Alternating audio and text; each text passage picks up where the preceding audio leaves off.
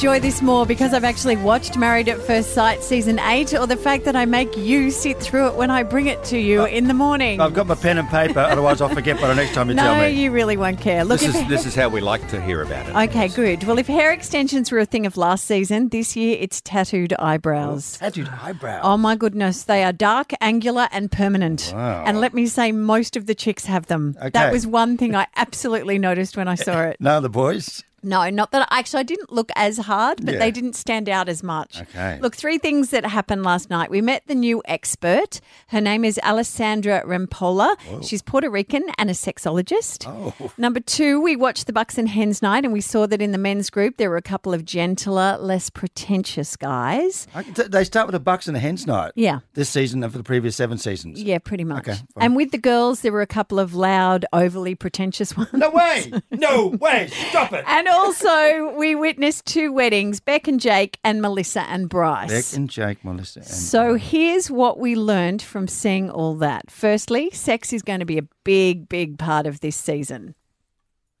Well, I will be asking very direct questions about their sexual relations. Any hot and heavy? Oh my God. It's going to be super awkward at first. My main goals is to normalize talking about sex, not only on the experiment, but for everybody who will be watching. Maintain eye contact and get your groins a little closer. She's given these bimbos license to be more bimbish. Yeah, and it made me super uncomfortable, and I actually want to talk to you about that after 7 because I just wonder about the whole sex thing when you're starting a relationship. But anyway, hold your thoughts on that. Have a little think, and we'll come back after the news.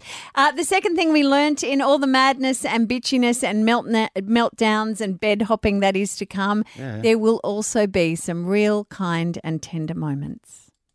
My parents were married only for a year, so my grandparents' relationship is the relationship to me. They've been together for over 50 years and they're still in love. Oh, Liz, you look beautiful. You are beautiful. Hello. Give me some advice. What would you like to know? How have you and Nanny stayed married for so long? Love. It was so sweet. It was so sweet with her grandpa getting her out of the limo and just giving. Oh, it's just lovely. Well, when the sexologist gets going, Grandpa has a heart attack. How are we going to feel then? She wasn't there, and she won't be involved with the grandpa. And the third thing, which you're going to love, it has been long enough now for some adults to not know this. Oh, wow. You look so beautiful. Wow. It's like you're Princess Diana or something. Do you know who that is? No. How would you be? Wow. Did not know who Princess Diana. It's like 24 years. Yeah. Anyway, isn't that full on? Yes. Okay, so they're the things, that's the overview of MAFS that I have. But of course, we need to start meeting the couples. And there were 2 weddings last night, and there were 2 potential villains. Right, yeah. One is Beck. Beck is a villain. Who this morning the Daily Mail described as the worst bride ever, ungrateful Beck Judd wannabe. Worst bride ever. Yeah. And the other is Bryce, Bryce. who is a bloke that called off an engagement 6 months ago. So after 8 o'clock, we're going to have a chat to both of them, and I'm going to ask Bryce the question, did he call it off so he could get on the telly? That would make him shallow, and no one shallow has ever ended up on this show.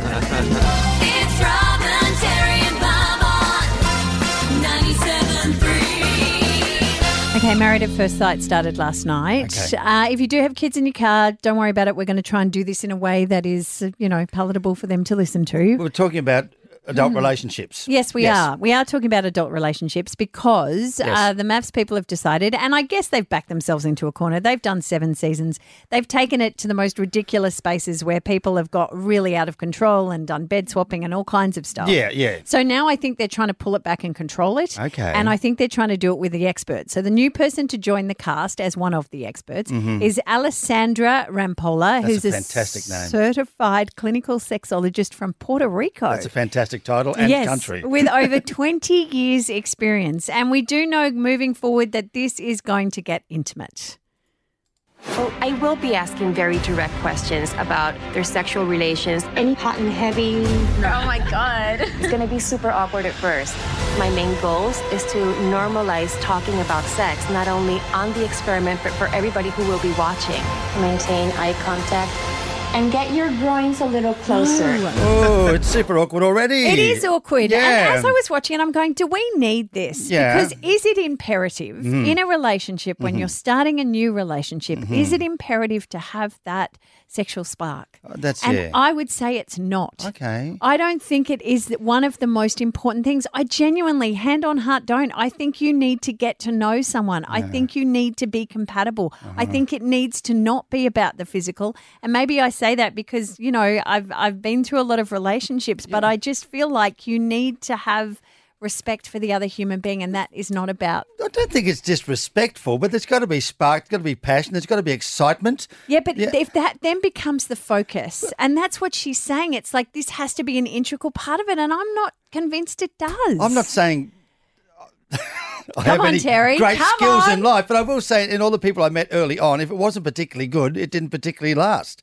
That's how Yeah, it was. because there was too much emphasis put on that. Why didn't not you because spend? emphasis, it just wasn't very good. That's all it was. And there's something about your personality and your chemistry, and you know when times it has been really, really good, that it's really, really good. And when it's not, you No, go, okay. well, this isn't going to last. Can we make a definition between chemistry? Like, I think if you have a connection with someone, that Okay. is different from having some sort of sexual Prowess. But yes. Okay, all right. Prowess, that's a good word. Yeah, Thank okay, yeah. I think that, yeah, look, we're attracted to each other as animals, for heaven's sakes. So early on, that physical attraction and that spark is very, very important. I mean, you can get better at other stuff later, I guess. Well, that's my point. Yeah, but- you can. Jen of Kelvin Grove, what do you think about this?